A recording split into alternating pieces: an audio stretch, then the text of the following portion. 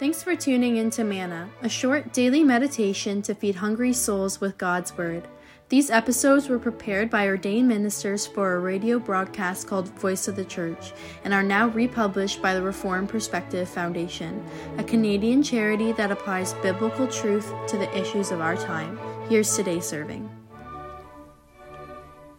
Dear listeners, I'm sure you'll all agree that hearing good news is a wonderful thing, and certainly not something to be ashamed of. You would not be ashamed to hear that you did well on an exam, or that the boss gave you a raise.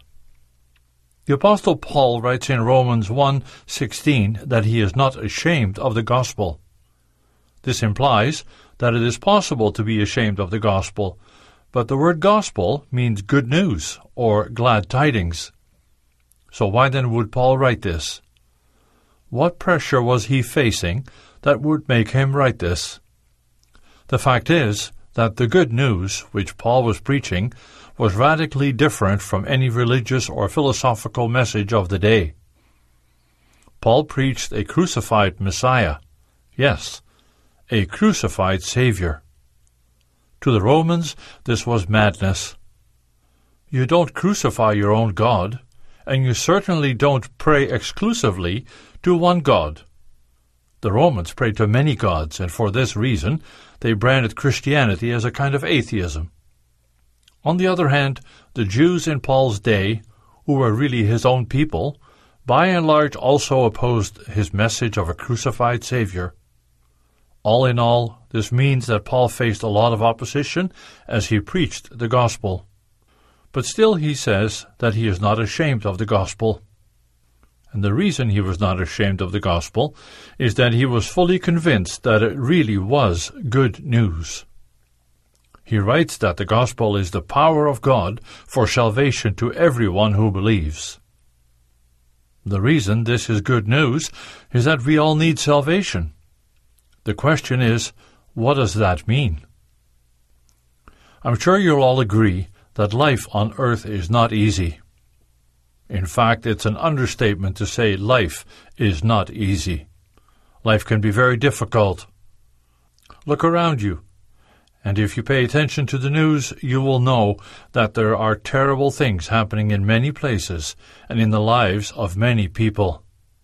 There is poverty, war, there's violence and bloodshed in many places in the world. And while we live quite peacefully in North America, we still experience the effect of a broken world. People lie and cheat and steal. Marriages and families break up and our jails are full. We live in a world that is far from perfect.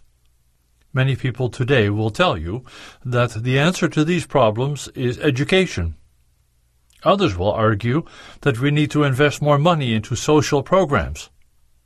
And still others believe that the answer to these problems is tolerance and equality. The difficulty with these proposed solutions, however, is that they have all been tried, and they all have failed. Education and money cannot prevent war and violence. A philosophy of tolerance and equality does not make people happy, because there can never be enough tolerance or equality to satisfy everyone. At the same time, there are many who claim that Christianity is not the solution either. The Christian religion has existed for about 2,000 years, and yet, you could say the world has not become a better place. The truth of the matter is, however, that Jesus Christ never promised to make our life on this earth free from suffering and from pain. He never promised that all war and strife would cease. In fact, he even said that until he comes again, there will be wars and rumors of wars, and famines, as well as earthquakes in various places. We read that in Matthew 24. So what then is the good news that Paul is talking about in Romans 1? Why is the gospel of Jesus Christ good news? The reason the gospel is good news, listeners, is that it addresses the heart of our problem. You see, poverty and war and lying and cheating and the failure of many marriages are all symptoms of a much deeper problem. The deepest problem of humankind is to have lack of peace in our hearts. And when our hearts are not at peace, then our hearts produce all kinds of envy, jealousy, and anger, and even hateful and murderous thoughts and deeds. Jesus says this in Matthew 15:19. Where does that lack of peace come from, you ask? The absence of peace in our hearts is a result of our alienation from God.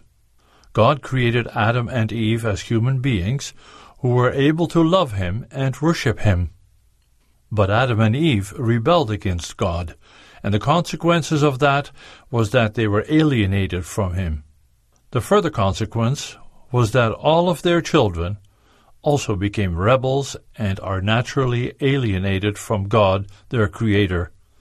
And this alienation results in the absence of peace in our hearts. People who are alienated from God do not have peace with God and have no peace in their hearts. And so the deepest problem of humankind is when we are not at peace with God. Our greatest need is to have that peace. And that is really what the message of the gospel is all about. And that is why the gospel is such good news. And that is why Paul, in spite of all the opposition he faced, was not ashamed of the gospel. He knew that the gospel answers our deepest need. In other words, the gospel is the means by which men and women, boys and girls who are naturally separated from God, can have peace with God through Jesus Christ, His Son. Paul writes that the gospel is the power of God for salvation to everyone who believes. This is the same message that was brought by the angels who sang when Christ was born. Glory to God in the highest, they sang, and on earth peace among those with whom He is pleased. You see, the message is this: peace comes to those who believe in Jesus Christ. The peace of God comes to those with whom God is pleased, and He is pleased with those who believe in His Son, Jesus Christ. If you believe in Him, and you trust Him to forgive your sins, and you trust Him to make things right between you and God, then you will have peace in your heart. If you trust in Jesus, you will have the peace of knowing that things are good between you and God. The Bible says that Christ suffered as the righteous for the unrighteous, that He might bring us to God. You see, dear listeners, we cannot bring ourselves to God. We cannot obtain the peace with God through our own efforts. The gospel is not a philosophy, which, if we live according to it, we will gain or earn something for ourselves. But it is the good news. It is the gospel that God secures salvation for us in and through His Son, Jesus Christ. And so peace with God has nothing to do with outward appearances. We cannot have pride in what we do and see and experience and touch. We cannot regard our own religious achievements to be of any value towards having peace with God. We can never regard ourselves as something special, because then what Christ has done for us becomes irrelevant. What hope is there for us if we have to rely on the prayers of a pastor or a priest? What hope is there for us if we have to rely on our own prayers or on the faithfulness with which we attend church or Bible study? What hope is there for reconciliation with God for those who put their hope in religious practice or philosophy? If that is where you pin your hope, listeners, you have lost. You are lost unless you pin your hope on the righteousness of God that is yours by faith in His Son, Jesus Christ. He is our only hope for reconciliation. God made Him who knew no sin to be sin on our behalf, so that in Him we might become the righteousness of God. We read that in 2 Corinthians 5. Note well that the Bible doesn't simply say that God has stopped counting our sins. God does count our sins, and He certainly does not ignore sin. He does not overlook sin.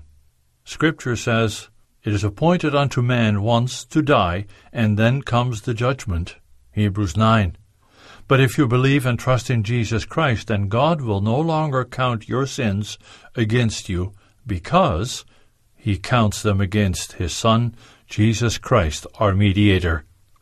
And this is the substance and content of the gospel, dear listeners. Our righteousness is not to be found in ourselves. Our righteousness is from God, and God alone. The good news is that if you believe in Jesus Christ, your sins are credited to His account, and Christ's righteousness is credited to your account. No wonder the Apostle Paul was not ashamed of this message. Listeners, if you are familiar with the gospel, we encourage you not to be ashamed of it, but to proclaim it and share it with others. I look forward to sharing more of this glorious gospel with you next week, the Lord willing. Thank you for listening.